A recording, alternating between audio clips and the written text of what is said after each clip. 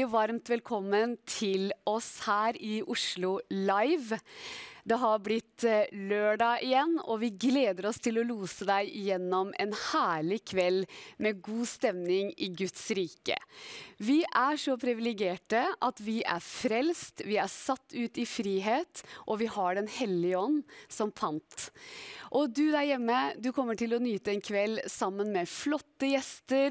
Du skal høre sterke vittnesbyrd om hva Jesus har gjort i livene til folk. Og vi skal også ha med oss en herlig lovsangsartist, singer-songwriter, Torunn Nevdal. Hjertelig velkommen til deg, Torunn. Vi gleder oss stort til å høre hva du har for oss. Og du jo en fantastisk singer-songwriter, og jeg elsker å høre deg. Og nå i kveld så har du flere sanger planlagt for oss. Kan du ikke si litt om ditt virke, ditt liv og virke? Ja, jeg i Oslo Kristhild Senter, nærmere bestemt Citykirken i Oslo, Møllergata 40. Og der leder jeg lovsang hver søndag, nesten hver søndag. Og ellers så synger jeg rundt omkring på forskjellige typer eventer og arrangementer. Så herlig. Vi gleder oss stort. Og dere der hjemme, dere har masse godbiter i vente. Og aller først så vil jeg bare lese Guds ord over oss. Og i dag så det hentet fra Kolosserbrevet, kapittel 1, og vers 13. Og her står det så fint. Han den som fridde oss ut av mørkets makt og satte oss over i sin elskede sønns rike. Så vi bare priser og ærer deg, Jesus, over denne dagen, at du har satt oss over i din elskede sønns rike. Og her vi, midt i Oslo, og vi trodde det skulle bli vår, men det fortsatt regn, og det har vært snø i natt, men vi går mot lysere tider, og det gjør vi i all kraft. Så sett deg godt tilbake og nyt kvelden sammen med oss, og vær velsignet i Jesu navn.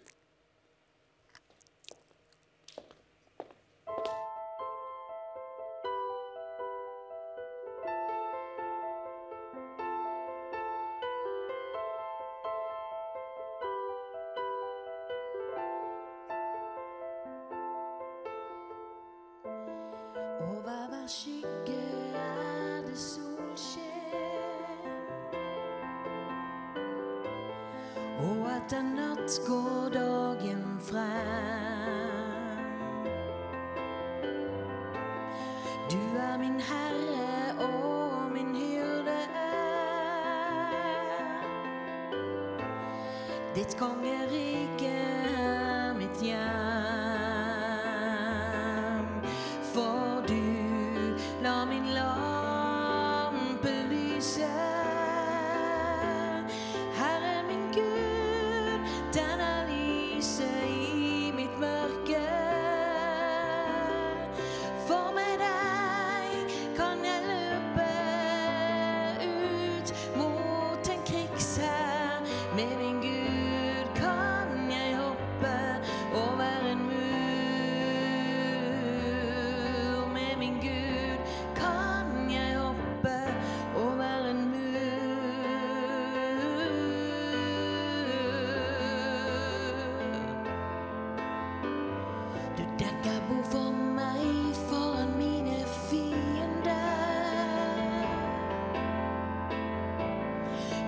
En kilde ren og klar. Jesus, du døde og sto opp igjen, ja. Din oppstandelseskraft det jeg har. For du la min lampe lyse. Herre min Gud, i mitt mørke. For med deg kan jeg løpe ut mot en krigshær. Med min Gud kan jeg hoppe over en mur. Med min Gud kan jeg hoppe over en mur. Han som i oss større enn han som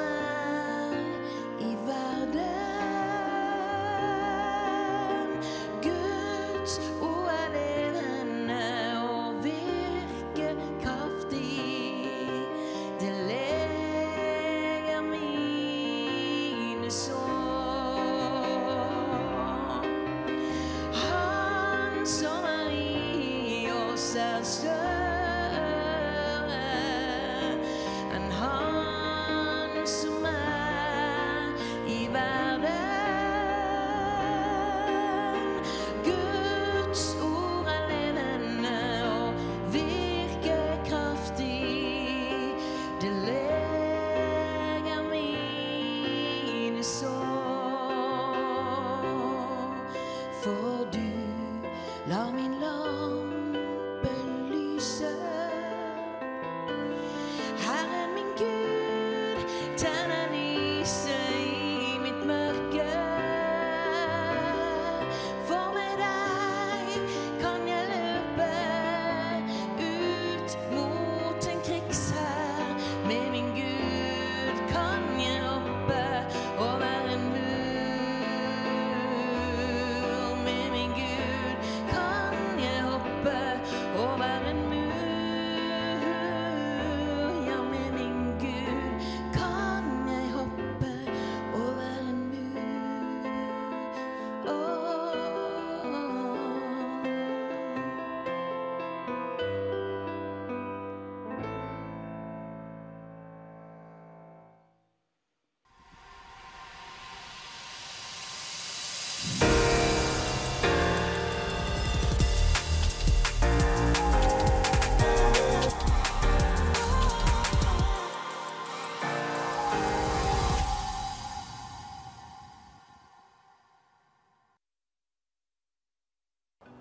Her ser du delvis min kone og min yngste datter. Og vi er så takknemlige for den svære tommelplassen som Gud har gitt oss på begge sider av huset. Her er litt fra hagen vår, på ene siden av huset.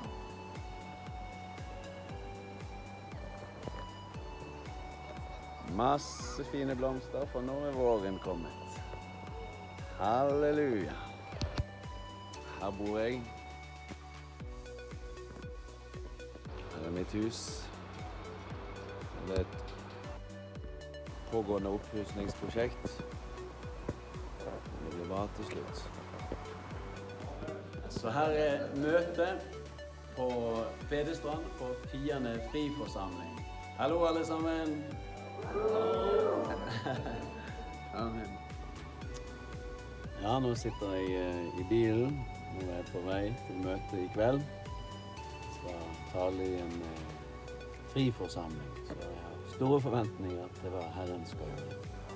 Ja, nå har jeg vært ute og hatt en 10-11 kilometers lang joggetur. Det er viktig at vi predikanter holder oss i god form, sånn at vi har god utholdenhet og kondis for å stå i Herrens gjerninger. Ja, det var en herlig sang av Torunn det, og der så vi en kjekk, ung, sprek mann. Og her sitter jeg nå med kveldens første gjest. Hjertelig velkommen til deg, Remy André Hornes. Tusen takk. Du har kommet langveisfra, vet jeg? Ja, jeg har kommet fra Kristiansand. Ja, du har kommet fra Kristiansand. Du er bergenser, men du bor nå i Kristiansand? Ja, jeg har forvillet meg ned på Sørlandet. Ja, ikke sant? Jeg traff en sørlandsk jente, så derfor har jeg havnet på Sørlandet etter jeg giftet meg med henne da. Veldig koselig, veldig fint. Og Remy André, du har jo en sterk historie å fortelle. Kan vi ikke bare få høre om bakgrunnen din? Ja, jeg har jo ikke alltid vært en kristen. Og som du allerede har nevnt, så er jeg jo fra Bergen og har vokst opp der. Og hadde mine utfordringer i oppveksten, kan du si. Vokste opp uten min biologiske far, og ja, hadde utfordringer utover det da. Så i ungdommen så kom jeg tidlig inn i feile miljøer. Og det var jo dels på grunn av sår fra oppveksten, men også fordi at jeg ikke skjønte meningen med livet på det tidspunktet. Jeg synes det perspektivet som jeg hadde på livet den gangen, det virket så meningsløst og så tomt, og ja, liksom at livet ikke hadde mer å tilby enn det å få seg en utdannelse, og så skulle du arbeide gjennom livet, og så møtte du graven, og så var alt over. Så jeg var liksom veldig frustrert, og hadde også sår på grunn av oppveksten. Så jeg flyktet ut i rusrelaterte miljøer, og ble etter hvert en kriminell, og ja. Hva innebærer det kriminelle livet? Jeg mener... Nei, altså, det er jo ganske mangfoldig da, men i mitt tilfelle så var jo det at jeg begynte å selge narkotika og i større mengder også. Og det igjen fører jo til en hel del ringvirkninger av annen kriminalitet, som, hvor man kjører i trafikken uten sertifikat, og du bryter trafikkregler, og du kjører i ruspåvirket tilstand, og etter hvert så ble det også med pengeinnkreving og sånne ting. Så, og annen typisk kriminalitet som tyveri og... Stjele sykler? Nei, det var ikke helt min greie. Men jeg vet at det mange rusmisbrukere som har drevet på med den slags, men det gjorde ikke jeg da. Nei, bra. Så, holdt på i mange år med en sånn type livsstil da. Fordi at jeg hadde jo denne her indre følelsen av at livet ikke hadde noe særlig å tilby, så jeg ville liksom prøve å gjøre livet til en sånn festreise. Og dermed så festet jeg hardt, kan du si. Ikke bare i helgene, men også i ukedagene. Men i mange år så hadde jeg en fasade hvor du kunne ikke se hvilken livsstil jeg levde, for jeg så ut som et vanlig menneske. Men etter hvert som tiden gikk, og misbruket ble tyngre, og... Var du glad? Ja og nei. Jeg var jo ikke det når jeg var nøktern, men når jeg var ruset, så var jo jeg det. Så det er jo en sånn falsk ekstasefølelse. Så faktisk, dette høres kanskje litt sånn merkelig ut for tilhørerne der hjemme i stuen, men jeg har konkludert med følgende at rus er en av djevelens substitutter for det Gud tilbyr oss gjennom Jesus Kristus og i den hellige ånds kraft. Det er liksom å prøve å fylle mennesket med all slags etterligninger for å hindre oss i å møte Gud. Og det er derfor man ser at rusavhengighet er blitt et stort problem i vårt moderne samfunn. Men etter hvert da, som tiden gikk, så mistet jeg kontrollen, og ble enda tyngre rusavhengig. Og den fasaden som jeg hadde greid å opprettholde frem til dette tidspunktet, den raknet. Og jeg havnet i det tyngste rusmiljøet i Bergen. Jeg havnet blant dem som tidligere hadde vært mitt klientell, de som jeg hadde tjent mine penger ifra, kan du si. Og faktisk, dette skammer meg over å si, men jeg ble faktisk sprøytemisbruker. Og avhengig av heroin, faktisk. Men når jeg har sagt det, som er negativt og trist, så må jeg bare si, jeg har ingen sykdommer, ingen preg, hverken psykisk eller fysisk, fordi at Herren har løst meg fullstendig fra alt, og det takker jeg Gud for. Amen. Halleluja. Amen. Men i hvert fall da, så gikk det så galt. Og på et tidspunkt så var jeg så langt nede at jeg hadde faktisk flere tilfeller med overdoser. Og i denne perioden av livet med overdoser og andre elementer som var av negativ art, så kom jeg i det som jeg pleier å omtale som en eksistensiell krise. Fordi at når du tar overdoser og slike ting, så begynner jo du å fundere hva ville skjedd nå, liksom, hvis jeg hadde dødd. Eller i hvert fall gjorde jeg det. Og også andre sånne dype spørsmål, som hvor kommer vi fra? Finnes det en Gud? Er det noe mer etter døden? Og så videre. Så derfor er det jeg sier at jeg kom i en eksistensiell krise. Og det førte meg inn på en søken etter svar. Finnes det en Gud? Hvor finner jeg han? Og så videre. Så jeg søkte en stund i religionene, men religion kunne ikke tilby meg fred på noen som helst måte. Og når jeg sier det, så har jeg lyst til å bare understreke med en gang at Jesus, han er jo ikke en religion, men han er jo en person. Og han er jo ute etter fellesskap med oss som sine, altså som Guds barn da. Og det jo ut ifra relasjonen med han at det springer frem et nytt liv. Men det forstod jeg ikke den gangen. Da var liksom islam, jødedom, buddhisme og kristendom og hva det nå måtte være. Du leste det opp da? Lite grann. Jeg var jo søkende på det tidspunktet, siden jeg var i en sånn eksistensiell krise. Men jeg kan ikke si at jeg brukte veldig mye tid, men alt det som hadde med religion, kan du si, det var liksom bare i en og samme gruppering. Så en lang historie kort, og så begynte jeg i stedet for å søke i mer alternative åndelige miljøer. Altså New Age, spirituelle miljøer. Hvordan finner man dem? Eller kanskje man ikke skal reklamere for det, men det lett tilgjengelig, kanskje? I hvert fall i rusrelaterte miljøer. Der det veldig mange som, i hvert fall etter en tid med rusmisbruk, også blir connected til sånne miljøer. Og det fordi at rusmisbruk eller narkotiske stoffer, det ikke bare en fysisk avhengighet, men det faktisk trolldom. Det greske ordet farmakia, som da også kan oversettes til farmasi eller legemiddelindustri.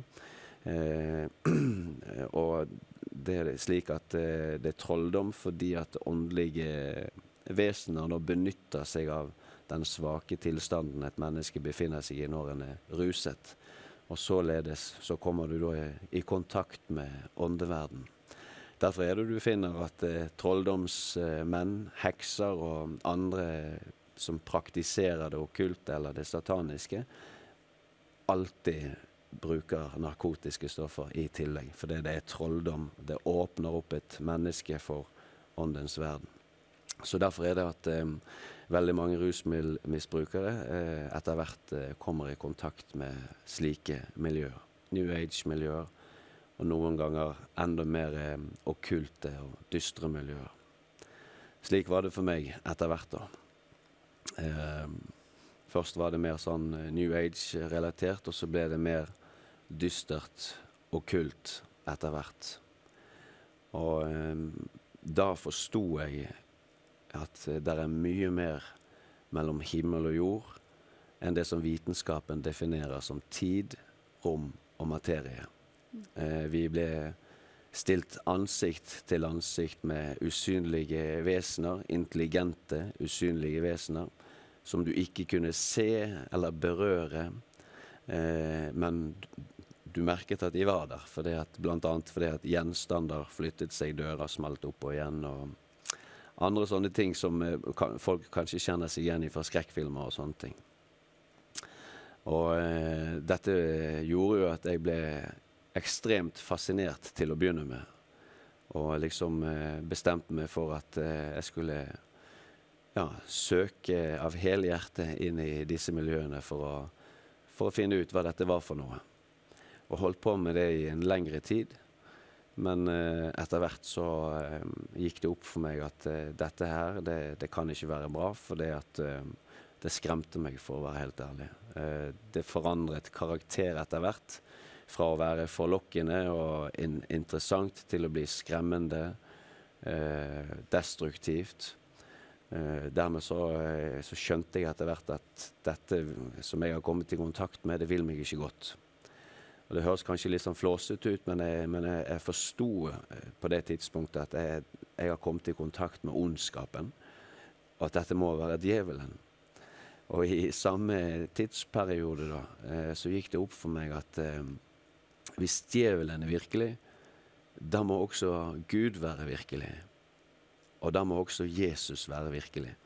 Jeg har ingen intellektuell forklaring på hvorfor jeg resonerte slik den gangen, men jeg vet i dag i lys av Guds ord at midt i dette mørket som jeg befant meg i, så var Gud begynt å dra på meg ved sin hellige ånd. Og det jo det som står i skriften, at ingen kommer til sønnen uten at faderen drar ham. Så midt i dette mørket jeg befant meg i, da, så var Gud ved sin hellige ånd begynt å avdekke Jesus for meg. Og det var derfor jeg fikk den forståelsen. Og det var med på å endre eller dels endre kurs. Nå var jeg virkelig interessert i å finne ut hvem er Gud? Hvordan kommer jeg i kontakt med han? Og i denne tidsperioden så husker jeg, samtidig som jeg praktiserte okkultisme, samtidig som jeg fortsatt drev og ruste meg, så prøvde jeg også å finne ut hvem Gud var. Så egentlig var det en sånn voldsom dragkamp mellom mørke og lys, eller mellom Satan og Gud, faktisk. Og i midten så står den frivillige. Hva sa du? Og midt i senter så står den frivillige. Ja, det er jo nettopp det. Det er jo nettopp det. Men akkurat på det tidspunktet da, så var jeg så bundet av rus og de kreftene som jeg hadde latt meg influere av. Så jeg var nok ikke bevisst på det, eller jeg var ikke bevisst på det som foregikk i forhold til den dragkampen som jeg nettopp beskrev da. Så jeg var heller ikke den gangen i stand til å ta noe bevisst valg for Gud, kan du si. Men etter hvert fikk jo jeg det da, etter hvert som Gud åpenbarte mer og mer for meg hvem Jesus var og sånne ting. Men det skal jeg komme tilbake til litt etterpå. Det skal du. Ja, jeg møtte kristne mennesker på dette tidspunktet i rusmiljøet. I rusmiljøet? I rusmiljøet. De drev med evangelisering og oppsøkte rusmisbrukere og delte evangeliet da. Og når jeg hørte evangeliet, så husker jeg at det gjorde veldig sterkt inntrykk på meg. Og de forklarte jo meg at Jesus kunne løse meg og sette meg fri fra rusavhengighet og fra de øvrige problemer som jeg hadde som en følge av denne livsstilen. Og det var jo en helt sånn mind-blowing tanke, for det at jeg hadde egentlig begynt å forsone meg med at jeg måtte være rusavhengig resten av livet, for jeg hadde forsøkt på så mange måter å komme meg ut av det, men jeg maktet det ikke.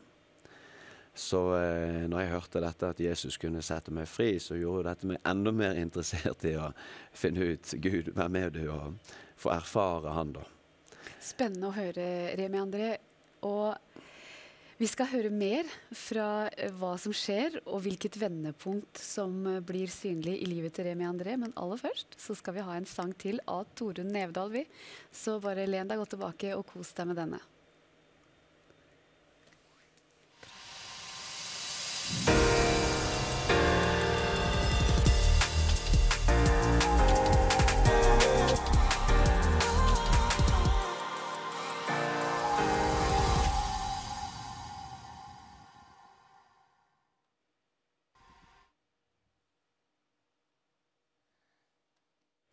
Jeg bare priser deg, Jesus. Remy, hva skjer videre? Ja, i denne perioden da, så husker jeg at jeg var begynt å be til Gud ganske ofte, hvor jeg knelte ned ved sengen min, og jeg husker jeg hadde funnet Fader vår fra Bibelen og ba den. Og i tillegg så ba jeg... Du hadde en bibel, altså? Ja, jeg fikk fatt på en bibel gjennom disse som drev evangeliseringsarbeid i rusmiljøet. Prøvde å lese den fra begynnelse til slutt, men ble ganske kjapt overmannet av Bibelen, for jeg skjønte jo ingenting. Men da husker jeg, da ba jeg regelmessig, Gud, hvis du finnes, hjelp meg, åpenbar deg for meg. Og en kveld da, i denne tidsperioden, så hadde jeg en meget spesiell opplevelse i Bergen sentrum. Da var jeg og en jente som var en venninne den gangen. Vi var på en plass som heter Festplassen. Og den plassen er veldig åpen og stor, og det er litt essensielt for det jeg skal si nå. Og der sto vi denne kvelden når vi kranglet, eller diskuterte. Og jeg oppdager mens vi da diskuterer at det er en kar som beskuer oss fra avstand. Og når jeg da snur meg rundt og ser han, så ser jeg en høyreist, mørkhudet mann som hadde blikket utelukkende festet på meg. Og han var helt sånn minesløs i ansiktet, og liksom sto bare og så på meg, kan du si. Og jeg tenkte ikke noe videre over det, og bare snudde meg bort og fortsette diskusjonen med henne. Men etter hvert så kommer han bort, og så har han blikket fortsatt kun festet på meg. Og så sier han til meg, «Son, you are in great danger. Repent and come home.» Og det betyr jo, «Sønn, du er i stor fare, omvend deg og kom hjem.» Og den gangen så hadde jo jeg hadde ingen forståelse for hva ordet repent betydde. Jeg hadde aldri hørt det før. Og det at han sa til meg at jeg var i stor fare, det var veldig sånn fornedrende med tanke på livsstilen jeg var i. Så jeg ble skikkelig sint, husker jeg, og bare ba han om å komme seg vekk. Og så kommer han tilbake, og så gjentar det samme scenarioet seg. Han har blikket festet kun på meg. Og så sier han til meg, «Son, you are in great danger. Repent and come home.» Og jeg reagerer på samme måte. Han forsvinner og kommer tilbake igjen en tredje gang og sier nøyaktig det samme. «Son, you are in great danger. Repent and come home.» Og jeg reagerer på samme måte, men i det jeg nå sender han bort, så går det kanskje 2 sekunder, så skjønner jeg at jeg har snakket med noen som er større enn meg selv. Og så snur jeg meg for å rope han tilbake, så var han sporløst forsvunnet. Og jeg skjønte jo ikke noe av den opplevelsen den kvelden, men når jeg senere ble frelst og så Hebreerbrevet 1,14, hvor det står «Engler er tjenende ånder som sendes ut for å tjene dem som skal arve frelse», så visste jeg at det var det som hadde skjedd den kvelden. Og dette var veldig viktig for meg i forhold til at jeg vel et år, eller kanskje et halvannet år senere, virkelig møtte Jesus og brøt ordentlig igjennom. Og det som er litt spesielt med den opplevelsen, at det sitatet han ga meg, det er jo nesten som tatt ut av Lukas 15 med den fortappte sønnen, altså den beretningen fra Lukas 15. Og når jeg ble kjent med den beretningen, så husker jeg at det satte meg helt ut hvilken kjærlighet Gud viste meg ved å sende sin tjener på den måten og si disse ord til meg. Ja. Og det ble som sagt veldig viktig for min senere frelse. Og som jeg nevnte, vel et år eller halvannet år senere, så kom jeg inn på et kristent rehabiliteringssenter, som den gangen het Nappane mottak- og omsorgssenter. Og jeg var et skikkelig vrakliv. Jeg var så full av abstinenser, og jeg hadde så mye stemmer i hodet, fordi at jeg var så full av demoner. Og de fortalte meg at du kommer aldri til å bli rusfri, og du må bare være sånn resten av livet, liksom. Så jeg hadde nesten bestemt meg for å reise derifra. Men så en kveld, mens jeg lå på rommet mitt, jeg tror det var dag 5, altså jeg hadde vært 5 dager på senteret, så tenkte jeg skal gå på en sånn kveldssamling og prøve det. Og jeg husker jeg kom inn der, jeg var så full av abstinens og så full av skam. Blikket var liksom bare vendt ned, og jeg ristet og jeg svettet, så ja, svetten rant, og var skikkelig dårlig. Og jeg satte meg ned der, og han som var på jobb den kveld, eller en av de som var på jobb, han så jo min elendige forfatning. Så han kommer bort, og så stiller han seg bak meg, og så spør han om han kunne få be for meg. Og jeg var jo mer enn klar for det. Så han begynte å be for meg på sitt morsmål. Og etter hvert så gikk han over til å be i det som den gangen var et fremmed språk, altså tungetale. Og jeg kommer aldri til å glemme den følelsen, for jeg husker når han ba i tunger, så tenkte jeg bare, å, så vakkert det. Og jeg skjønte at han har noe som jeg ikke har. Og så etter hvert så gikk han over til å bli mer autoritær mens han ba. Og jeg kjente hvorledes atmosfæren i rommet forandret seg. Og i neste øyeblikk så kom det en sånn enorm varme over meg, som forflyttet seg fra hodet og ned gjennom hele kroppen. Og der opplevde jeg å bli 80% helbredet fra alle abstinensene mine. Og så i neste øyeblikk så får jeg mitt første personlige møte med Guds kjærlighet. Og jeg husker bare jeg knakk sammen. Det var som en demning som bare brøt løs inni meg. Alt det innestengte, alle de innetrengte følelsene, eller innestengte følelsene. Jeg hadde ikke vist svakhet eller følelser på aldri så mange år. Og jeg husker Gud møtte meg så sterkt, og jeg bare knakk sammen og gråt, og gråt, og gråt. Helt sånn utrøstelig. Og det varte i flere minutter. Og så hørte jeg en stemme i hodet som sa, nå ser du dum ut, Remy. Nå sitter du foran masse folk og gråter. Og det var jo selvfølgelig fienden som talte. Og det gjorde at opplevelsen opphørte. Det var som en kran som ble stengt igjen. Men fra den kvelden, Liv, så flyttet troen seg herifra og ned i hjertet. Og nå visste jeg at Gud, du er virkelig. Og noen dager senere så fikk jeg et nytt møte med Gud, hvor jeg så meg selv som en synder. Og jeg husker jeg skammet meg så ufattelig over den livsstilen jeg hadde levd i. Og jeg bedrevet inn på rommet mitt, hvor jeg bare falt ned på kne og begynte å bekjenne synd. Og Gud viste meg ting som jeg hadde fortrengt at jeg hadde gjort. Og jeg ropte om nåde. Og den ettermiddagen så ble jeg, som Bibelen sier, født på ny. Men det var ikke så at jeg liksom brøt fullstendig gjennom der og da, men jeg ble født på ny. Og det som er litt viktig for meg også å fortelle i forhold til hvor viktig det er med å la seg døpe etter en er kommet til tro, det er det at når jeg gikk og la meg den kvelden som jeg hadde opplevd å bli født på ny, da, eller den ettermiddagen og kvelden senere, så kom demonene inn i rommet til meg, tok meg ut av mitt eget legeme etter at jeg var sovnet, og jeg sto i en helt annen sfære eller virkelighet enn den som jeg hadde vært i når jeg var i mitt legeme, kan du si. Og de kunne fortelle meg hvor jeg var henne, hva han het, han som drev senteret, og de utfordret meg også. De spurte om jeg var frelst, om jeg trodde det var så enkelt å flykte fra de. Og for å være helt ærlig, den gangen så skremte dette skiten ut av meg, for å si det direkte. Og den natten så måtte jeg sove sammen med nattevakten, fordi at jeg var så skremt over den opplevelsen. Og når jeg var i rusmiljøet, så nevnte jeg i sted at jeg hadde fått fatt på en bibel.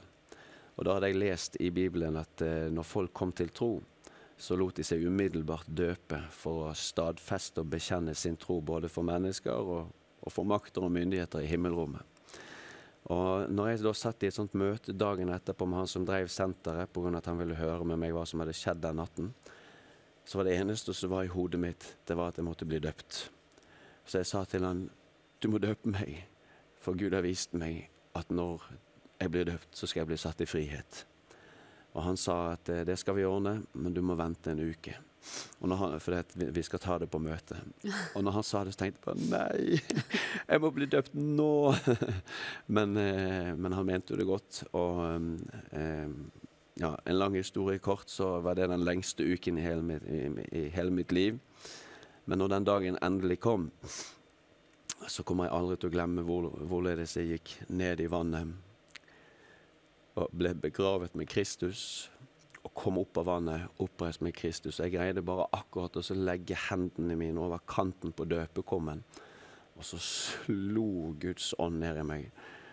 Han som døpte meg måtte holde meg oppe for at jeg ikke skulle falle ned i vannet, og demonene som var i meg, de manifesterte umiddelbart, så kroppen min ristet og lå nærmest og plasket i vannet.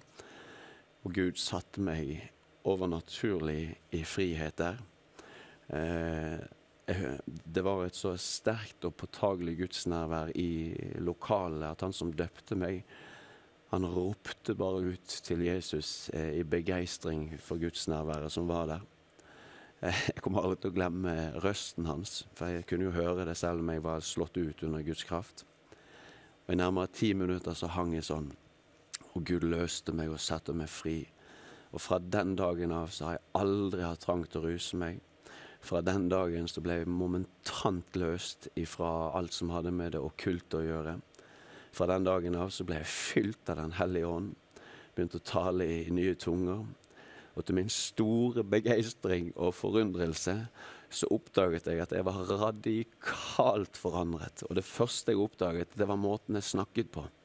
Jeg bannet ikke lenger. Jeg hadde ikke behov av å liksom bruke mye sånne vulgære og sånne her, ja, gateslige uttrykk lenger, men det var en helt ny måte jeg pratet på. Og jeg husker når jeg så skaperverket, liksom trærne og solen og månen og stjernene, så var det liksom bare, jeg hadde jo sett dette i 28 år tidligere i livet mitt, men nå så jeg det med helt nye øyne. Og jeg pleier å si at jeg var som en 5-6-åring som ble sluppet løs alene inn i en godteributikk. Jeg var helt... og liksom bare, wow, Gud, så stor du er, så Gud i alt plutselig. Så ja, det var helt fantastisk. Og etter kort tid, eller en stund senere, så traff jeg min fantastiske kone. Og vi har i dag 3 barn. En sønn som er 6,5 år. Og ja, hos en jente som blir 5 år nå snart. Hos en jente som blir 3 år til sommeren. Og jeg husker liksom at jeg tenkte noen ganger når jeg var rusavhengig at far, det kan jo jeg aldri bli. Men halleluja, Gud kan. Og Gud er mektig til å skape liv der det er død, og forandre det mest håpløse tilfellet. Så all ære til ham for det, og jeg er så takknemlig for den familie som Gud har gitt meg. Og jeg vet ikke hvor lang tid jeg har igjen, men i dag så får meg og min kone, vi får lov til å stå i en tjeneste, hvor vi får lov til å formidle videre det livet som vi selv har mottatt. Og vi ser mennesker i dag bli løst fra de mest utrolige ting ved Guds kraft. At mennesker kommer til tro og får møte den Jesus som vi selv har fått møte. Så jeg er så utrolig takknemlig til Gud for hans enorme nåde.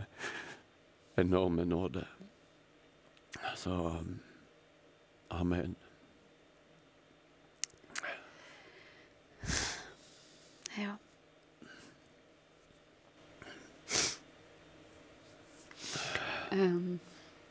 Det er jeg også. Jeg er veldig takknemlig til Herren. Amen.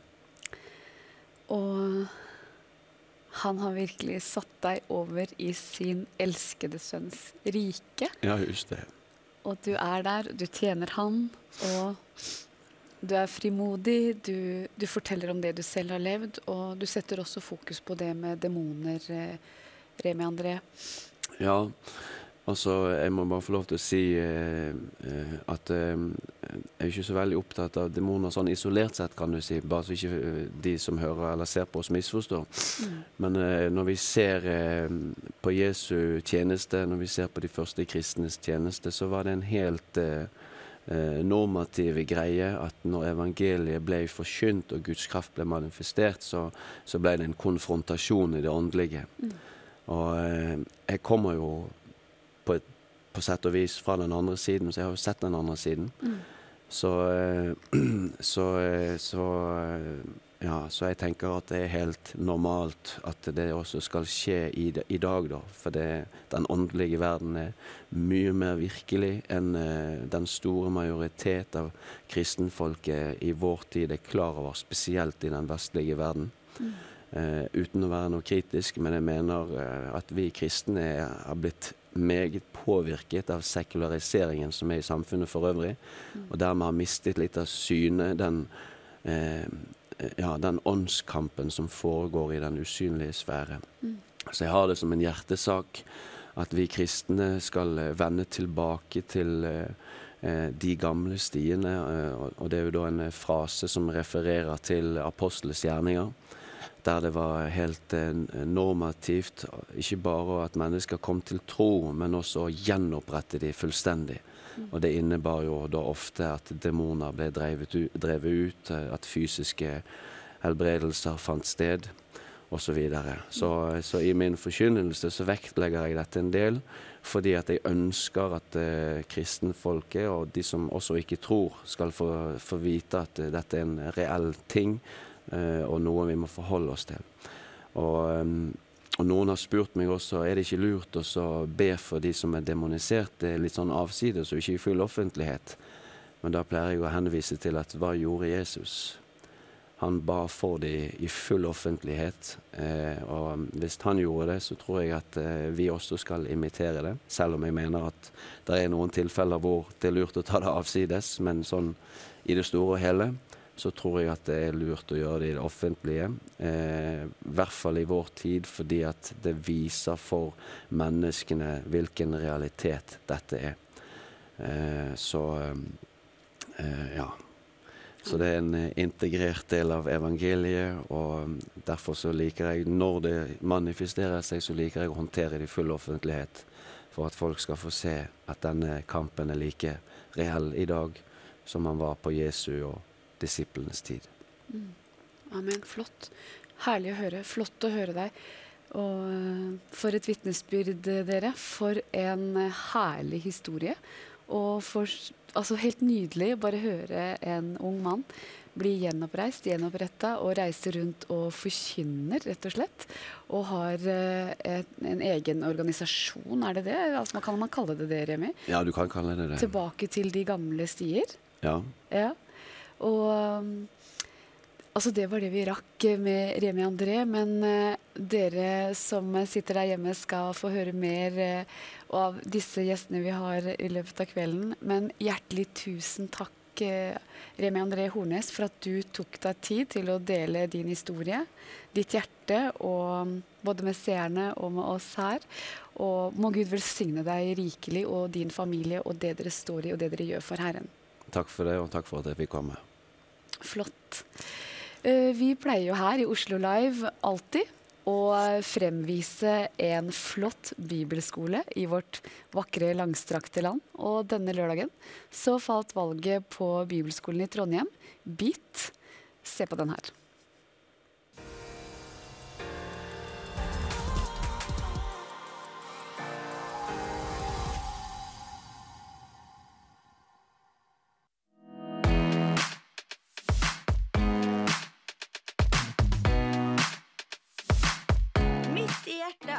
Trondheim ligger bibelskolen BIT, med et stort engasjement for Jesus og byen rundt seg. Året på BIT har gitt meg mange gode opplevelser. Bli med, så skal jeg prøve å vise deg et lite innblikk i min hverdag. Vi starter med morgensamling og et par kopper kaffe. Der bygger vi vennskap og setter et godt fokus for dagen med lovsang.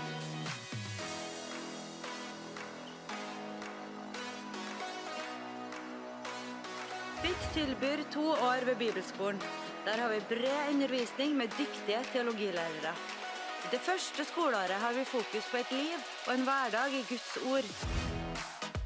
Hva vil det si å være en disippel? Lær å kjenne Gud. Vit at du elsker og verdsatt. Gjennom det andre året får vi erfaring innenfor menighetsarbeid, kall og tjeneste. Kan jeg være en misjonær, en pioner og en leder?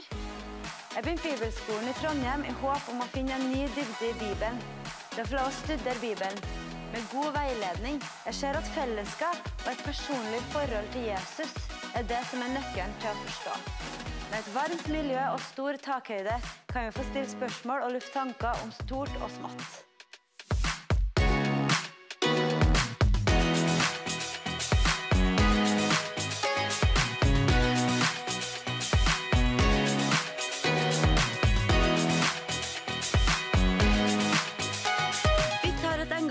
Innen misjon, bønn og tilbedelse.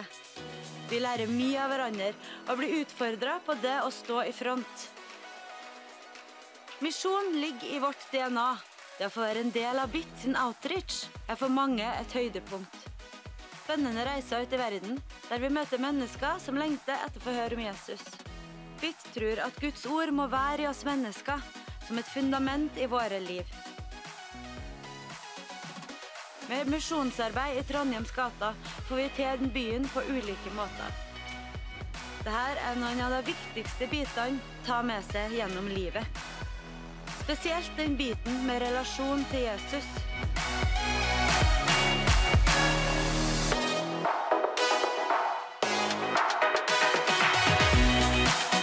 Bibelskolen i Trondheim mitt valg, og jeg håper du ser noe av det, som kan gjøre det til ditt valg.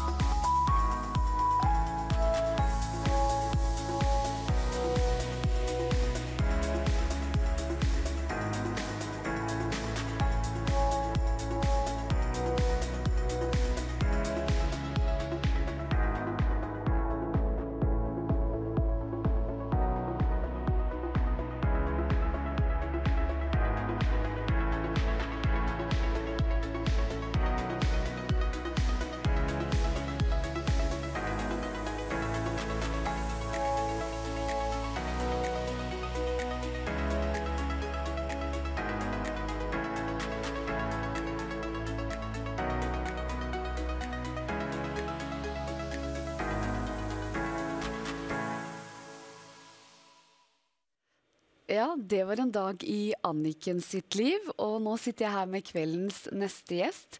Herlige Anniken Chrstina Wiik, hjertelig velkommen til deg. Tusen takk. Du, det var ditt liv i korte trekk, det vi så der. Litt trening og... Pittelite utdrag i hvert fall. Ja, veldig gøy. Herlig å se. Det rommer nok ganske mye mer enn hva jeg fikk inn der. Det gjør det, vet du. Det gjør alltid det. Men du, Anniken, du har jo ikke helt østlandsdialekt, du heller. Nei, det er bosatt i Oslo, på Stovner, men jeg er fraflyttet nordlending. Så jeg er fra Tromsø/Steigen. Med en liten bygd i Nordland. Ikke sant? Ja, ja. Hvordan trives du her på Østlandet? Du forelsker meg stort i Oslo. Så bra. Virkelig nydelig by. Virkelig så mye fint. Ja, stortrives virkelig. Ja, men så bra, så godt å høre. Da er vi to. Ja, så bra. Men du, Anniken, livet stråler til deg nå. Ja. Du ser fantastisk ut, det må jeg bare si. Men det har jo ikke alltid vært sånn. Nei. Jo, jeg har alltid sett fantastisk ut, men, så bra. men livet har vært brutalt, synes jeg. Ja, jeg synes det har vært hardt. Jeg er jo vokst opp i liten bygd i Nordland, hos min mamma og pappa og en eldre bror. Og tilsynelatende en helt alminnelig familie. Vi hadde hus og bil, og begge foreldrene mine var i jobb.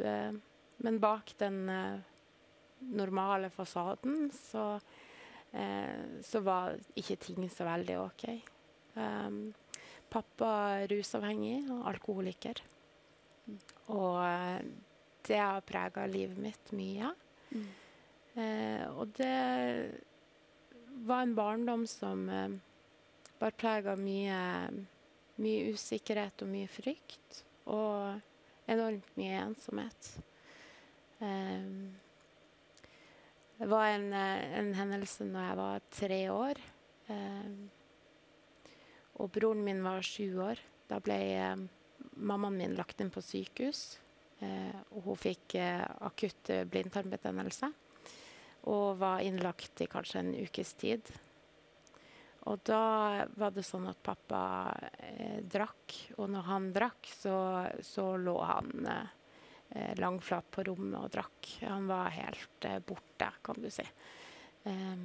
Så da var det liksom ingen voksne der til å ta seg av oss. Så da ble det broren min han ble på en måte min primære omsorgsgiver, både for meg og for seg selv. Og det å legge det på en 7 år gammel gutt i en hel uke, dag og natt. Det var en av mange historier fra min oppvekst. Så har det også vært mye som har vært normalt, sånn sett, og fint. Men et fundament av mye utrygghet og mye usikkerhet og mye ensomhet.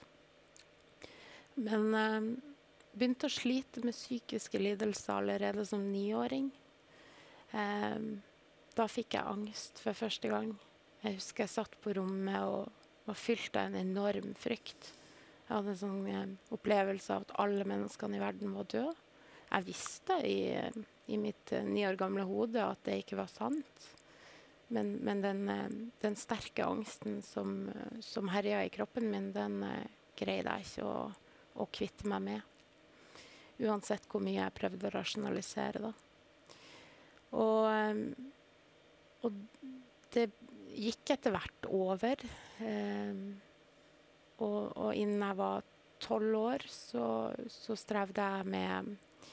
begynte jeg å streve med spiseforstyrrelser. Og cirka rundt den tida, og begynte å utforske alkohol på egen hånd, rundt 12-årsalderen. Så du hadde ikke blitt skremt av alkohol, altså? Nei.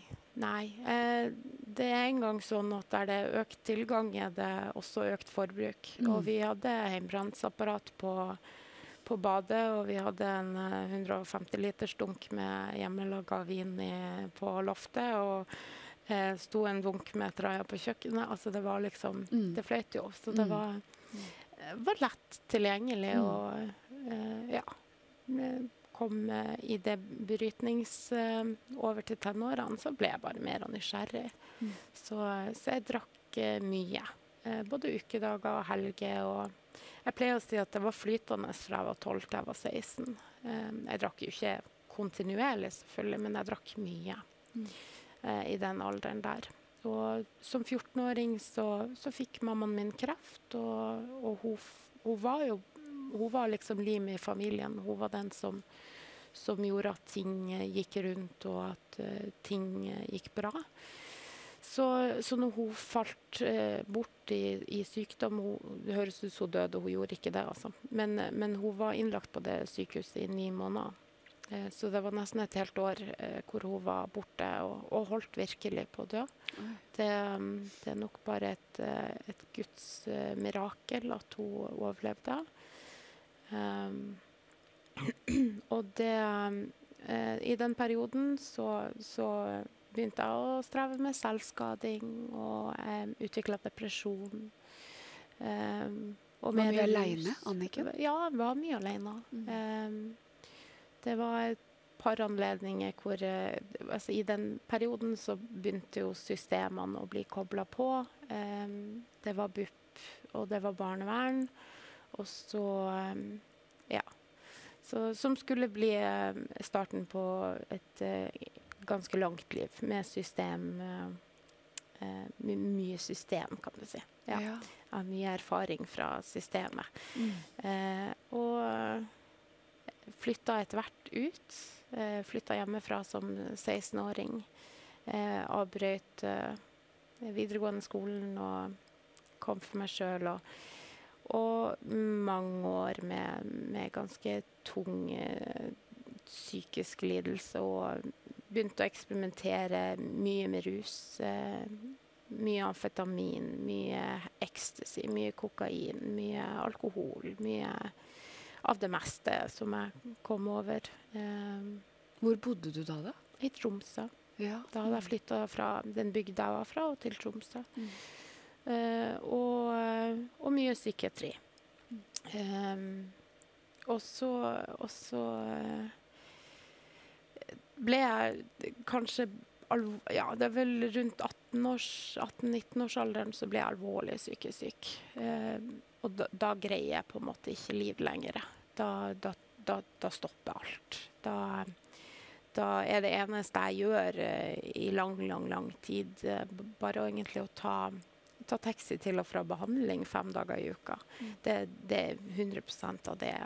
Ellers så, jeg tror jeg hadde en liten leilighet, og jeg satt ved kjøkkenbordet mitt, og det var helt mørkt, og jeg ruget att og fram med et puslespill, og hadde et telys foran meg, og det var det eneste. Jeg hadde så mye angst at jeg greide ikke å lyse på, jeg greide ikke å lage lyd. Hvis jeg hørte lyd da, så ble jeg så redd, men jeg kunne ikke gråte med lyd, fordi jeg var så redd. Og så falt jeg til gulvet, og så krøp jeg ned, akkurat som jeg skulle vært i militæret eller noe, og sneik meg inn i dusjen, fordi jeg tenkte dusjen, hvis noen finner meg, så leter de ikke i dusjen. Ja, jeg vet ikke, men jeg var i hvert fall fryktelig syk. Og det var ikke noe særlig gøy. Nei, det kan det ikke ha vært. Nei, det var tøft. Og depresjon og angst, det er en ting at man kanskje har en mild til moderat, men når det blir så alvorlig at du bare slutter å fungere. Jeg husker at jeg kunne prøve å samhandle med mennesker, men hvis noen sa hei til meg, så hjernen min gikk så sakte at jeg kunne bruke 30 sekunder på å forstå at jeg skulle si hei tilbake. Så min kognitive funksjon var den var utrolig hemmet. Alt gikk så sakte. Og da var det veldig krevende. Men så i begynnelsen av 20-årene så skilte mine foreldre seg. Og da tok mora mi kontakt med min pappas gamle avrusningsklinikk. Og jeg fikk komme dit i familiebehandling. På dette tidspunktet så har jeg ikke noe rus altså jeg holder ikke på med rus lenger. Det sluttet jeg med noen år tidligere. Og jeg får komme dit, og da har jeg kanskje en opplevelse av at jeg blir sett som individ for første gang. At jeg følte liksom at noen virkelig så meg, og det jeg strevde med. Selv om jeg hadde hatt mye kontakt med psykiatri og annet hjelpeapparat opp gjennom årene, barnevern, og det hadde vært mange der, men det var fremdeles ingen som hadde sett meg. Men det gjorde de. Og det for meg ble en aldri så liten oppvekker i forhold til at jeg kanskje hadde gått veldig på kompromiss med mine egne behov i veldig, veldig mange år. Og så kjente jeg veldig på et sånn ansvar da, men det er mitt liv, og det er mitt ansvar å rett og slett ta ansvar for det livet. Og jeg må fikse det. Og det ble jo mye bedre etter hvert som jeg begynte å prøve å skulle fikse ting. Det var jo ikke så ille som du kan gjøre ganske mye hvis du vil endre tankemønster og endre handlingsmønster. Altså å gå i masse sånne terapeutiske endringsprosesser, det har jeg mye erfaring med.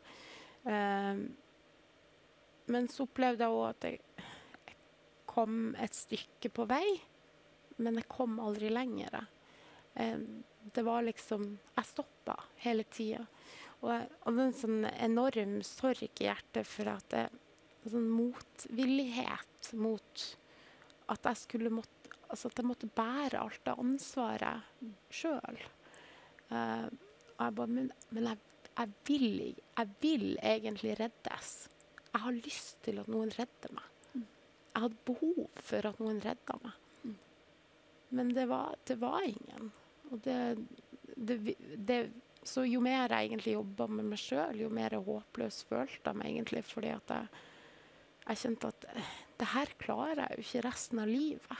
Jeg klarer ikke på en måte å skulle måtte hele tiden presse meg selv til å være positiv, eller til å legge til rette for at jeg skal ha det bra. Og så gikk jeg jo mye inn i jeg var hele tiden på søken egentlig fra jeg var liten jente. Jeg har alltid tenkt at Gud var ekte, alltid. Og som 16-åring så ba jeg til Gud og sa, hvis du finnes, så må du gi meg røyk i dag. Og det fikk jeg. Jeg kom inn på en Narvesen, og så møtte jeg på venninne og sa, har du røyk? Kan jeg få bommen røyk?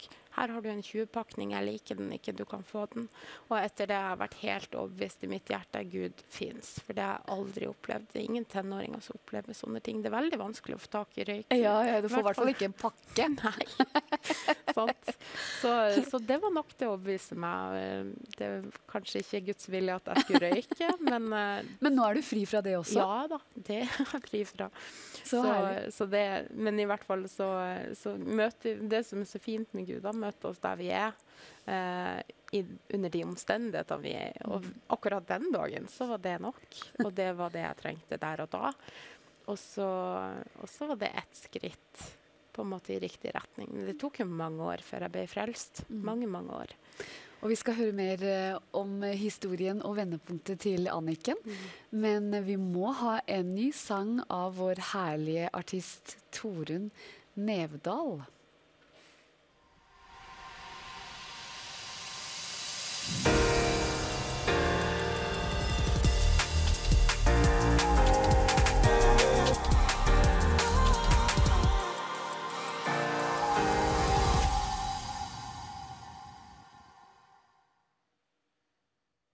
Så herlig.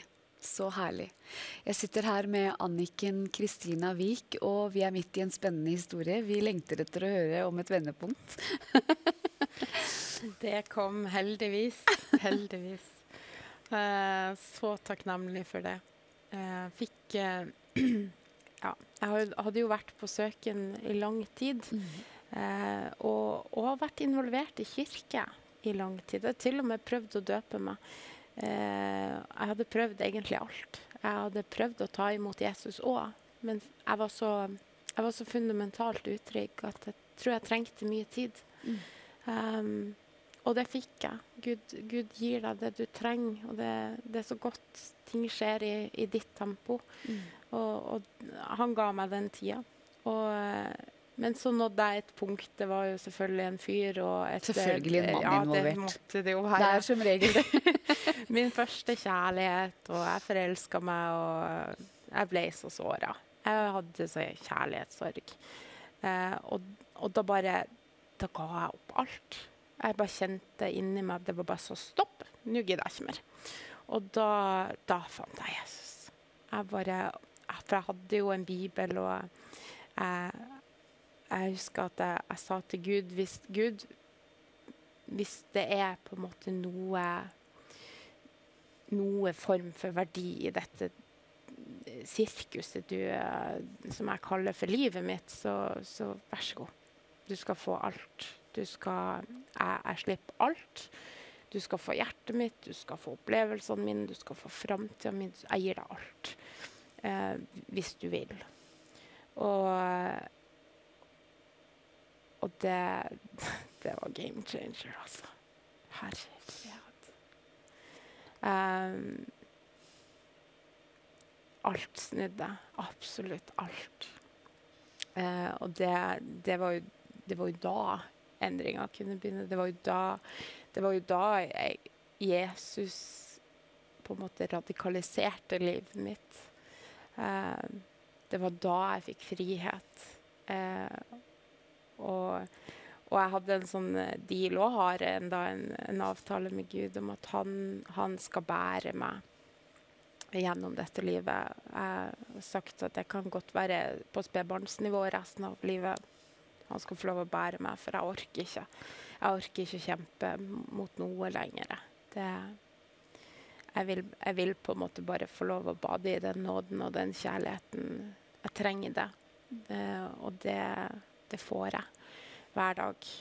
Og det så godt. Så herlig. Og det kanskje det som har vært størst for meg. Jeg tror har vært det å få den tryggheten. Det at jeg kan få lov til å være helt trygg på noen andre enn altså at noen kan tåle meg. At jeg tålbar akkurat som jeg og at jeg elskbar akkurat som jeg og at det attpåtil Gud som allmektig, og som har skapt hele universet, og at han har en plan for mitt liv. Det bare knuste hjertet mitt på en god måte. Eller subla det sammen igjen. Men det var... for meg nok det største. At han kan elske meg akkurat sånn som jeg Det kan jeg ikke forstå. Og det så... Det på en måte det mest radikale. At han har så stort hjerte. Det gikk ikke lang tid fra jeg var frelst før jeg fikk kall til bibelskole. Og jeg husker jeg kom hjem og hadde vært på lederkonferanse nede i Oslo, Kjeller, på OKS. Og kom hjem til datteren min som besøkte min mor, og så sa jeg, vi skal flytte til Oslo. Og så hun hadde jo vært med på lederkonferanse en gang tidligere, så hun var kjent med hvor det var. Og så sa jeg, du skal begynne på skole der, på OKS, og jeg skal gå på samme skolen på bibelskolen. Og det... Så bra. Og da det bare... Kanskje bare alt sånn, det står jo i Bibelen om å vandre i ferdiglagte gjerninger. Det var det, altså. Absolutt alt gikk helt knirkefritt. Det var ingen utfordringer på noe som helst. Og jeg har aldri opplevd en flytting som går så lett. Alt ifra å skulle si opp leilighet og få ny leilighet. Og jeg gjorde egentlig ingenting selv nesten. Det var bare, alt bare ordnet seg. Uten at jeg trengte å gjøre noe som helst. Det var utrolig gøy. Og vi kom sørover, og det var bare så mye fint. Og så selvfølgelig alltid nytt og spennende, så ny bolig, og ja, ny kirke ikke minst, og masse nye mennesker, og nye inntrykk, men før jeg i det hele tatt rekker å starte opp på bibelskolen, så sitter jeg ute i hagen.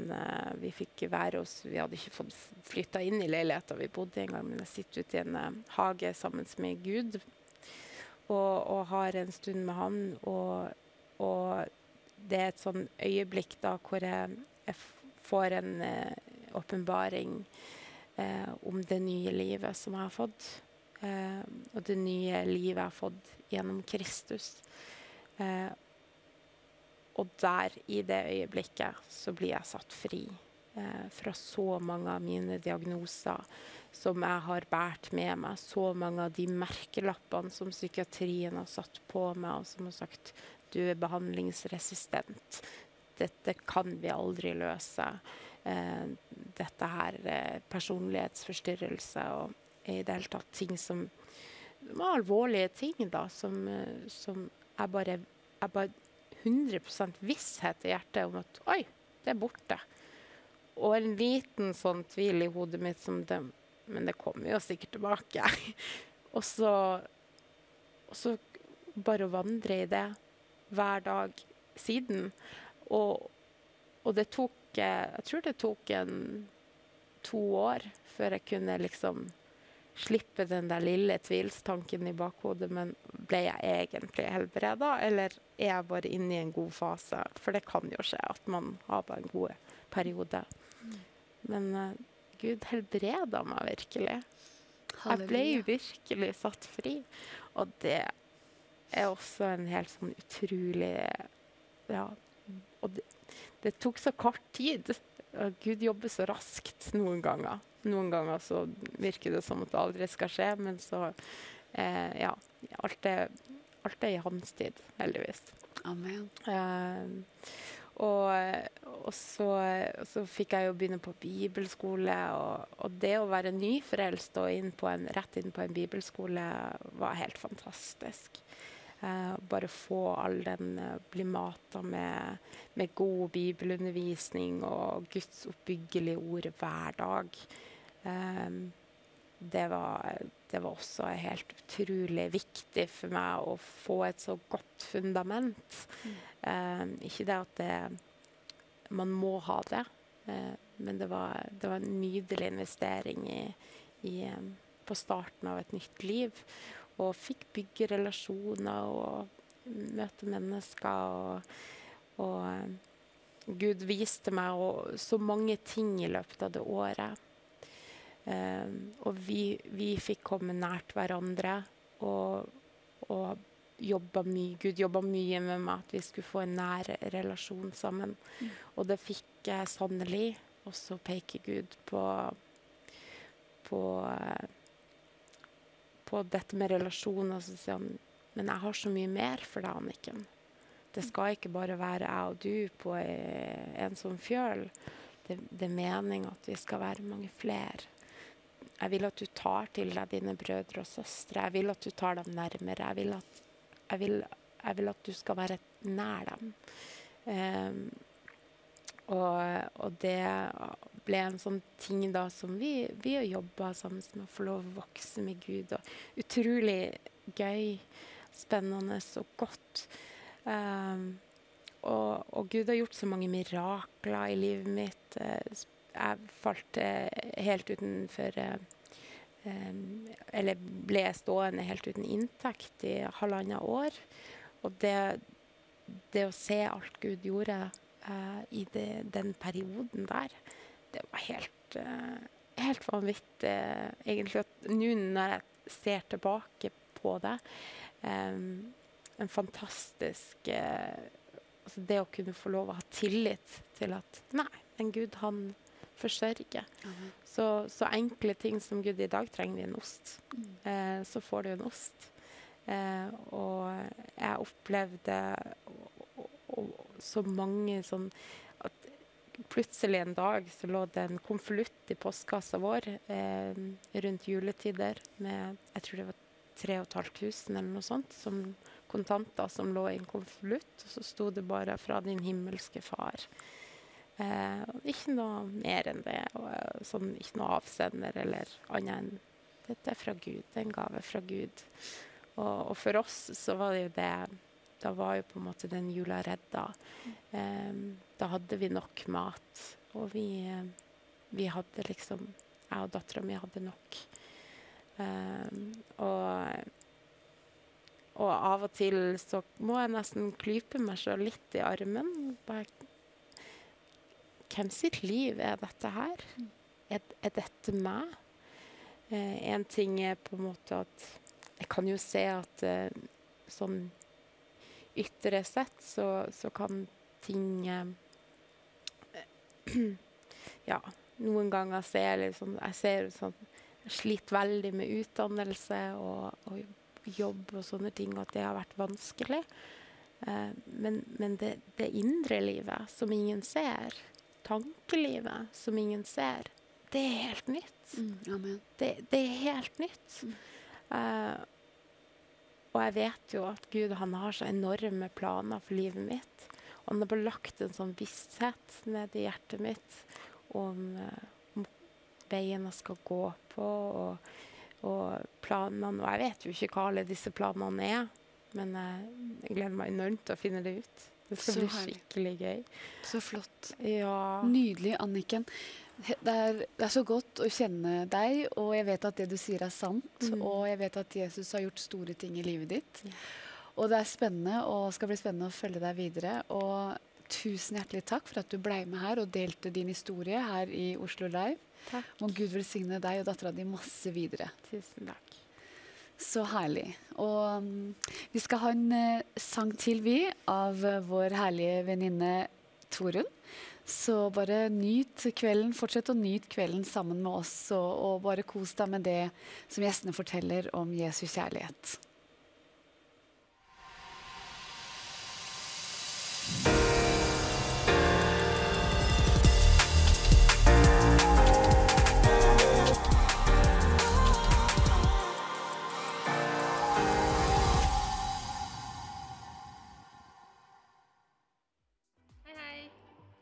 Kristhild. Jeg 36 år, og jeg gift med Robert og mamma til Kaspian. Hvor det vi skal nå, da? Til kirka. Vi bor ved siden av OKS, Oslo Kristne Senter. Vi kan se den her i bakgrunnen. Der ser vi det. Ja. Nå det påskeferie, så nå skal vi bare bort på lekeplassen da. Og nyte litt sol. Vanligvis så det kirka vi går i da. Og Karl Robert jobber på grunnskolen. Oslo Kristne Senter. Og Kaspian går i 2. klasse. Og jeg går på lederlinja. Det veldig fint. Jeg har sunget jazz hele livet, så lenge jeg kan huske. Så jeg drar ofte rundt med faren min. Vi kaller oss for jazzduoen. Og drar ut og synger på seniorsenter og eldresenter og sykehjem. Og ellers så har jeg en YouTube-kanal hvor jeg spiller inn mye jazz og litt forskjellig annen sang. Så det skal jeg gjøre litt nå. Oh no, it's just the nearness of you.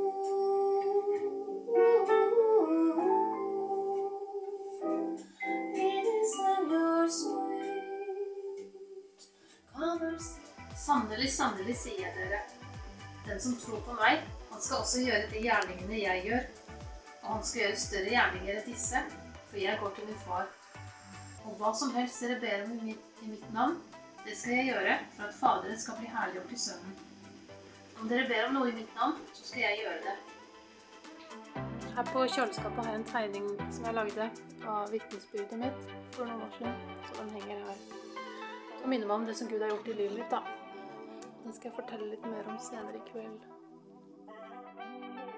Så har vi en liten fun fact om meg. Det at jeg veldig glad i neglelakk. Mange forskjellige farger. Yes. Ja, og tiden bare renner fra oss. Det bare går alt for fort her i kveld. Og nå sitter jeg her med kveldens siste gjest, Kristhild Rønning. Hjertelig velkommen til deg, Kristhild. Tusen takk. Og for en nydelig... Du skulle jo tro at du var rene regissøren. For det er jo så flott, disse små filmsnuttene som dere lager hjemme. Takk. Og vi er jo litt opptatt av negler, begge to. Ja, vi må, vi må si det. Men Kristhild, du også, en fantastisk gjenoppreist kvinne. Du sitter der, og du stråler, og du skal synge for oss senere med Torunn. Ja. Og så må vi jo få lov til å få et innblikk i ditt hjerte og din historie også her i kveld. Ja. Det som jeg har lyst til å fortelle om i kveld er jo hva Gud er i stand til å gjøre, og hva Gud har gjort i livet mitt. At han er en miraklenes Gud, og at han helbreder, og han gjenoppretter. Han er i stand til å gjenopprette og helbrede både fysiske og psykiske plager, da, som han gjorde med meg. Jeg fikk jo en skade på hjernen som 8-åring. Da hadde det begynt å utvikle seg. Det kom av at en kontrollmani da, som gjorde at jeg fikk en skade på hjernen, og det utviklet seg liksom skjevt da. Så det ble liksom ikke sånn som Gud hadde tenkt det skulle være. For jeg vokste opp med en del utrygghet og dysfunksjonelle familieforhold. Så jeg tenkte at jeg må prøve å få kontroll på dette her. Og jeg prøvde som 8-åring da, å ta kontroll, og ble veldig sånn rigid og veldig sånn, og det førte jo til at jeg ble veldig destruktiv også da. Hjernen min utviklet seg på en skakkjørt måte.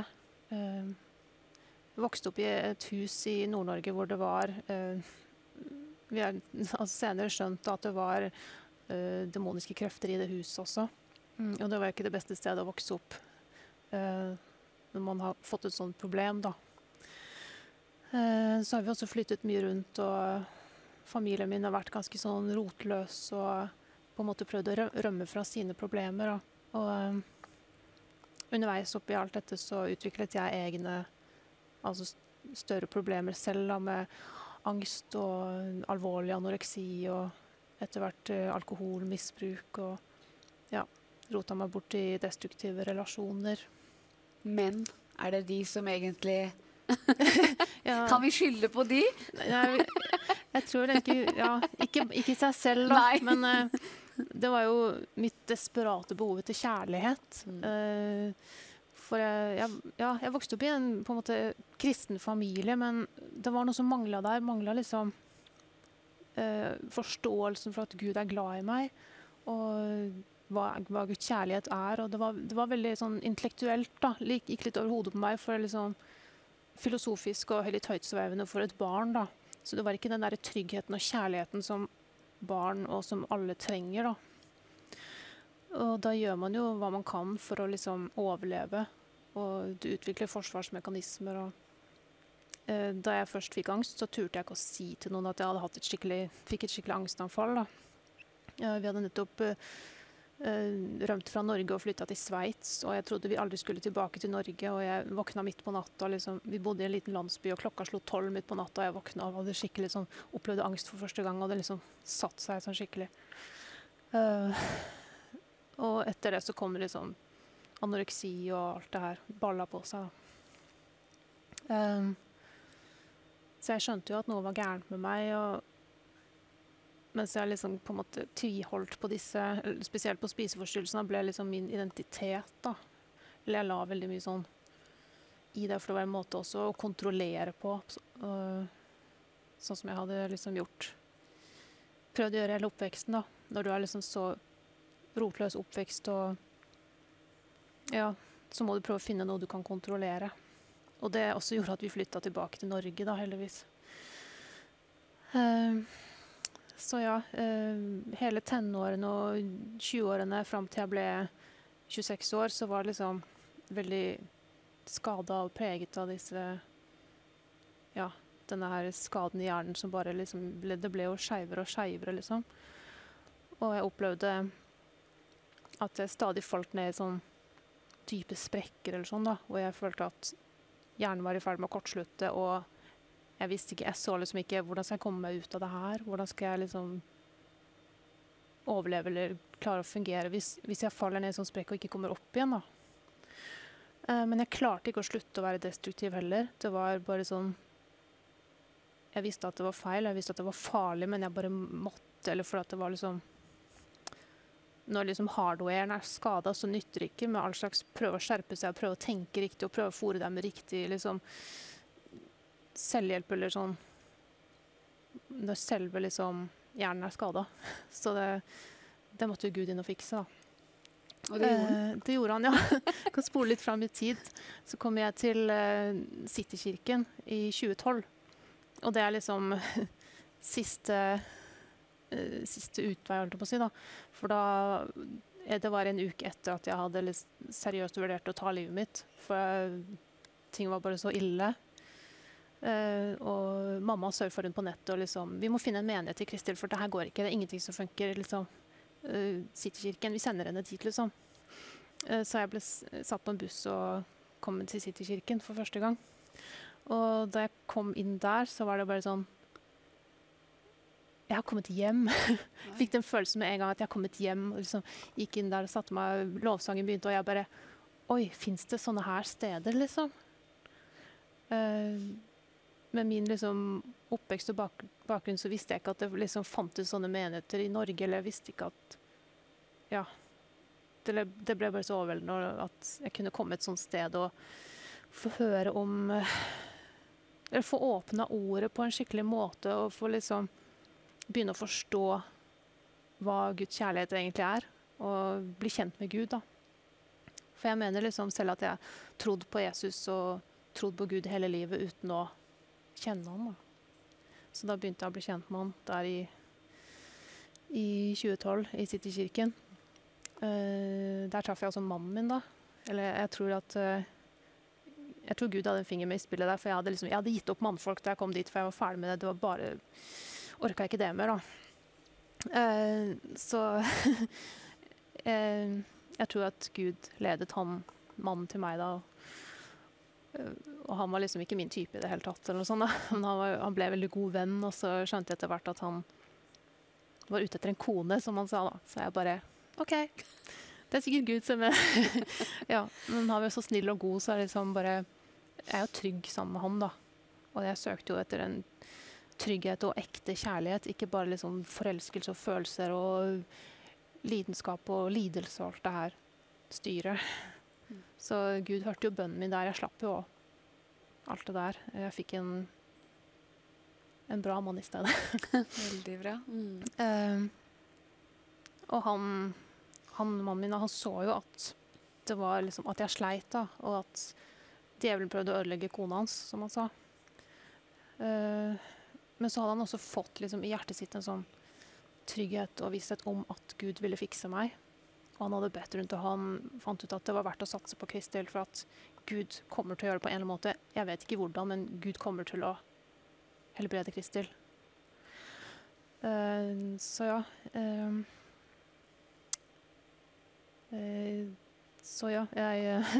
tok til meg Guds ord og leste mer i Bibelen, kjøpte meg en ny Bibel og studerte den. Og både jeg og mannen min, vi ble veldig opptatt av det med helbredelse, og hørte på, så på mange folks vittnesbyrd, og satte oss litt sånn inn i det, og ja, det står i Bibelen at helbredelse er for alle, og det gjelder alle slags ting. Og jeg visste ikke da at liksom jeg visste ikke helt hva som var gærent med meg, jeg visste bare at det var noe som fikk meg til å liksom stadig havne i sånne sprekker og være redd for at jeg ikke skulle komme opp igjen. Men så skjedde det i 2019 at Den hellige ånd ledet meg til å snakke med personen i kirka da, i OKS. Da hadde vi begynt i Romerikskirken. Og jeg skjønte ikke helt liksom, jo, men du skal snakke med en person her. Så kom jeg og pratet med han da, og vi snakket om det med helbredelse. Så var det en natt da jeg ikke fikk sove. Og vi satt og snakket om det her, og så sa han at du må ikke lage deg båser for hva Gud kan fikse, og hva som bare er sånn. Og akkurat da kom Gud og greip inn og gjorde hjernekirurgi på hjernen min da. Skrudde den på plass i løpet av noen minutter. Mens jeg satt der og hørte på musikk, eller ja, på Messenger da. så skjedde det den natta. Og det bare Gud som kan gjøre sånne ting. Jeg er liksom ikke før, liksom, jeg gikk jo til leger og sånn før, og de bare skrev liksom sånn der angst, anoreksi på papir, og så bare sånn, du kan gå og kjøpe deg noen jerntabletter for du har litt lavt jern, men jeg fikk liksom ikke noe mer hjelp. Og jeg prøvde en psykolog en gang, men han bare sa jeg skulle gjøre noen pusteøvelser, og jeg fikk bare mer angst og sånn, så det virket som de hadde gitt meg opp nesten da. Men Gud gjorde ikke det. Gud visste hva som skulle til. Så etter den natta hvor Gud helbredet hjernen min, så merket jeg liksom at det hadde skjedd noe, uten at jeg kunne liksom helt sette fingeren på det da. Og da jeg snakket med han i kirka igjen da, han som hadde hjulpet meg, han var jo liksom til stede og på en måte formidlet den helbredelseskraften av den natta. Så sa han at jeg så ut som en nyoperert pasient. Uten det hvite på hodet? Ja, jeg så litt sånn her ut da. Og ja, noen største liksom forandringen som før og etter da, det er jo at at jeg ikke liksom på en måte hjernen min truer med å kortslutte mer. At jeg liksom ikke faller, jeg har ikke opplevd å falle i en sånn mørk sprekk og ikke komme meg opp igjen etter at det skjedde. Så for meg så er jo det et av de sterkeste bevisene på at Gud har virkelig gjort det her da, og fiksa meg. Så det skjedde egentlig ganske raskt da, akkurat den helbredelses da han greip inn da og skrudde på plass. Det skjedde i løpet av noen minutter. Men så har du jo liksom prosessen etterpå, hvor angsten og alt det her som jeg har vært på og slitt med i årevis skal bearbeides og komme seg ut da. Jeg fikk jo et tegn en måned etter at det hadde skjedd, det mirakelet, så fikk jeg et tegn. Og jeg åpnet Bibelen fra han som hjalp meg å bli helbredet. Han nevnte et skriftsted, så åpnet jeg akkurat der, så jeg 2. Korinter 5:17. Dersom noen er en ny skapning i Kristus, se det gamle er forbi, se alt har blitt nytt. Og det var også en sånn bekreftelse da. Og senere så fikk han også et sånn profetisk bilde av meg som 8-åring.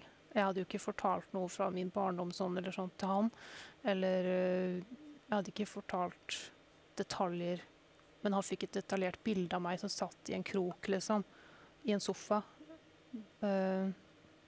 Og den kontrollmanien liksom, det var der liksom den oppstod, der hadde liksom sitt hovedkvarter da. Og jeg bare skjønte, da forstod jeg liksom mer meg selv i forhold til jeg forstod liksom klarte å få puslespillet til å henge mer sammen da. Og det at han kom med et så spesifikt bilde av noe som jeg ikke hadde fortalt, og liksom, ja, det var der. Det gjorde at det liksom ble enda mer bekreftelse da, og jeg tror jeg trengte egentlig så mye bekreftelse jeg kunne få på det her for å kunne gå igjennom den prosessen med all angsten som skulle ut da, for etter det profetiske bildet så var det noen måneder hvor angsten kom ut som en flodbølge, og det føltes som jeg skulle dø flere ganger. Forskjellen fra tidligere angstanfall var jo at den kom ut. Det var liksom ikke så at den bare var der og kokte, men at det kom liksom ut da, sånn. Rant ut, og så gikk den over da, ble ferdig med den. Så og hele denne tiden, Kristhild, så har du har gått i en menighet? Ja. Søkt Gud?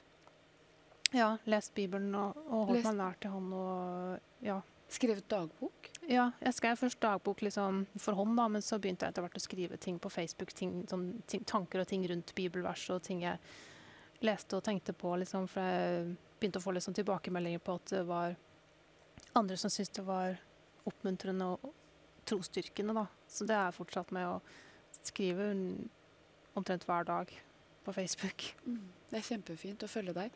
Og hva tenker du liksom at Guds ord, det at du er kanskje en av de jeg kjenner som leser mest Guds ord. Hvordan er det Guds ord jobber med deg?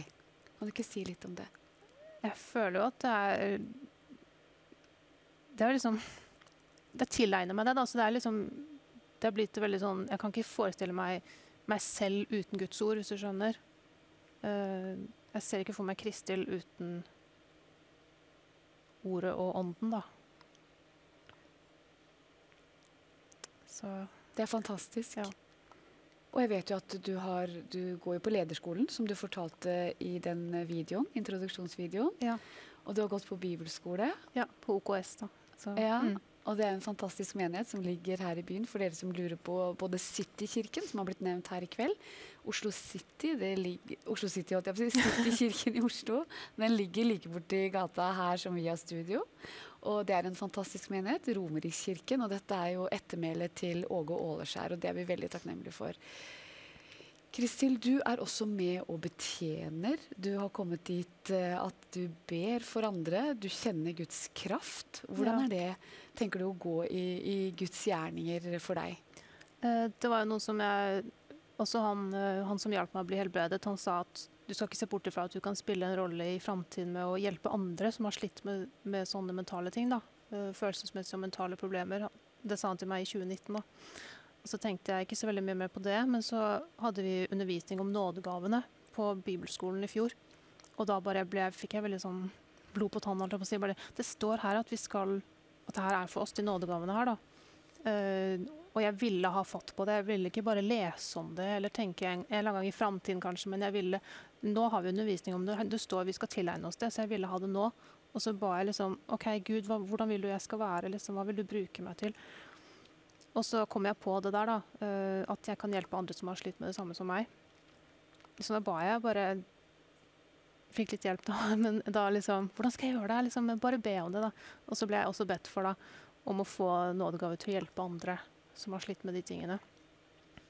Og litt senere så fikk jeg også en bekreftelse fra Gud på at jeg kunne begynne å operere i det også da, for da fikk jeg liksom sånn heftig, liksom, Den hellige ånd kom over meg som en sånn skikkelig sånn tyngde, en lørdag ettermiddag da. Hjemme? Hjemme, ja. Mannen min satt og jobbet med noe i stua, så bare merket jeg det plutselig det kom veldig sterkt over meg. Jeg hadde snakket med han vennen min igjen, da han sa liksom, for jeg hadde bedt om noe tidligere på dagen, og så sa han akkurat det som jeg hadde bedt om, uten jeg hadde sagt det til han da, og da kom Den hellige ånds tyngde over meg, og det varte i en time, og jeg bare lo og gråt om hverandre, og bare kjente så sterkt, liksom, kjente så kraftig i hendene mine og i hele kroppen, liksom, og sa jeg til mannen min, liksom, vet du hvor stor Gud er? Vet du hvor god Gud er? Liksom, og han bare, ja, jeg vet det, Kristhild, og jeg bare liksom, liksom, ble helt sånn der elektrisk, liksom. Ja. Og det er liksom litt den der, på en måte, sensasjonen jeg liksom har følt noen ganger når jeg har bedt for folk, og de har også kjent Guds kraft, og det har skjedd noe med de sånn følelsesmessig, forløsning, eller at de har blitt fri fra noen greier, da, eller å tørre å begynne å bearbeide ting. Så det er fint å få tilbakemelding på folk at det faktisk hjelper, da. Det var en dame som jeg ba for en gang, da sa jeg ikke noe høyt, jeg bare ba inni meg, og hun bare, oi, der hogg det til med Guds kraft, liksom. Og jeg blir så glad når jeg kan være et redskap i Guds hender sånn. For jeg vet hvor ille det er å slite med ting. Og jeg vet hvor liksom det når man får Den hellige ånd i stedet for som man tidligere gjesten her i dag snakket om, rusen er en sånn dårlig kopi, dårlig etterligning, for jeg sleit jo med en sånn alkoholuvane før. Men den tok jo Gud helt bort da. Sånn, jeg trodde at jeg alltid skulle slite med liksom trang til å drikke, men så ble jeg helt fri fra det, og så fikk jeg liksom virkelig kjenne på det at den hellige ånd, ingenting kan erstatte Den hellige ånd. Du trenger ikke noe annet, for han tar bort den trangen. Så helt fantastisk å høre, Kristhild, om din reise, og det at de tingene som du har båret på, eller slitt med, som du sier da, at det blir du fri fra, og så kan du stå der, gjenoppreist, og så kan du hjelpe andre mennesker, og kanskje noen som det finnes kanskje ikke de som er bedre til å forstå det enn de som har gått igjennom det selv. Ja. Og det å bli sett og møtt både av et medmenneske og av Guds kjærlighet, det er fantastisk fint. Og jeg vet jo at du er også en eminent jazzsanger. Eller sangerinne. Ja. Og vi skal jo høre nå snart at du og Torunn skal synge for oss her i kveld. Ja. Men aller først så vil jeg bare takke deg for at du delte av hjertet ditt, og for at du står fram i Guds kraft, gjenoppreist og gjenoppretta, og må Gud velsigne deg videre i livet ditt, mannen din og den nydelige sønnen din. Tusen takk. Tusen takk for at du ble med her i kveld. Og velsigne deg også. Tusen takk. Hjertelig takk. Ja, de skal gjøre seg klar, sangerne våre, og vi er så heldige og skal få høre Kristhild Rønning synger duett sammen med Torunn Nevdal. Og etter det så avrunder vi en fantastisk kveld her fra Oslo. Gud velsigne deg.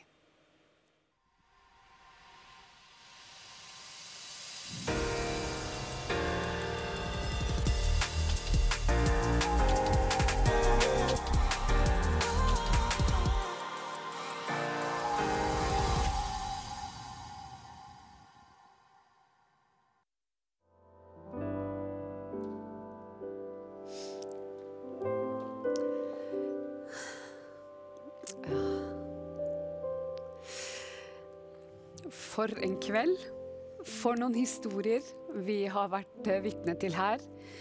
Vi har hørt Remy André Hornes fortelle om sin opplevelse med rus, hvordan han ble reddet fra mørket og kom inn i lyset.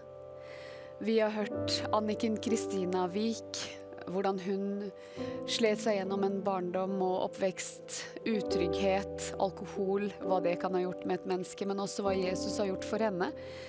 Fått av meg ned fra Nord-Norge og hit til Oslo, satt av trygt inn i Guds sønns rike. Vi har hørt Kristhild Rønning fortelle om hvordan Gud har helbredet henne. Og vi har hørt en nydelig lovsang her i kveld av Torunn Nevdal. Og vi er så takknemlige, og vi håper at du har kost deg like mye som det vi har gjort. Og vi bare ønsker å velsigne deg videre ut i den helgen som du har. Og bare ønsker å bare lyse Guds velsignelse over deg. Så takk for at du fulgte oss her i kveld. Må Gud velsigne deg så masse. Og Jesus elsker deg med en evig kjærlighet. Så hjertelig takk for følget her i kveld. Og ha en fortsatt velsignet helg.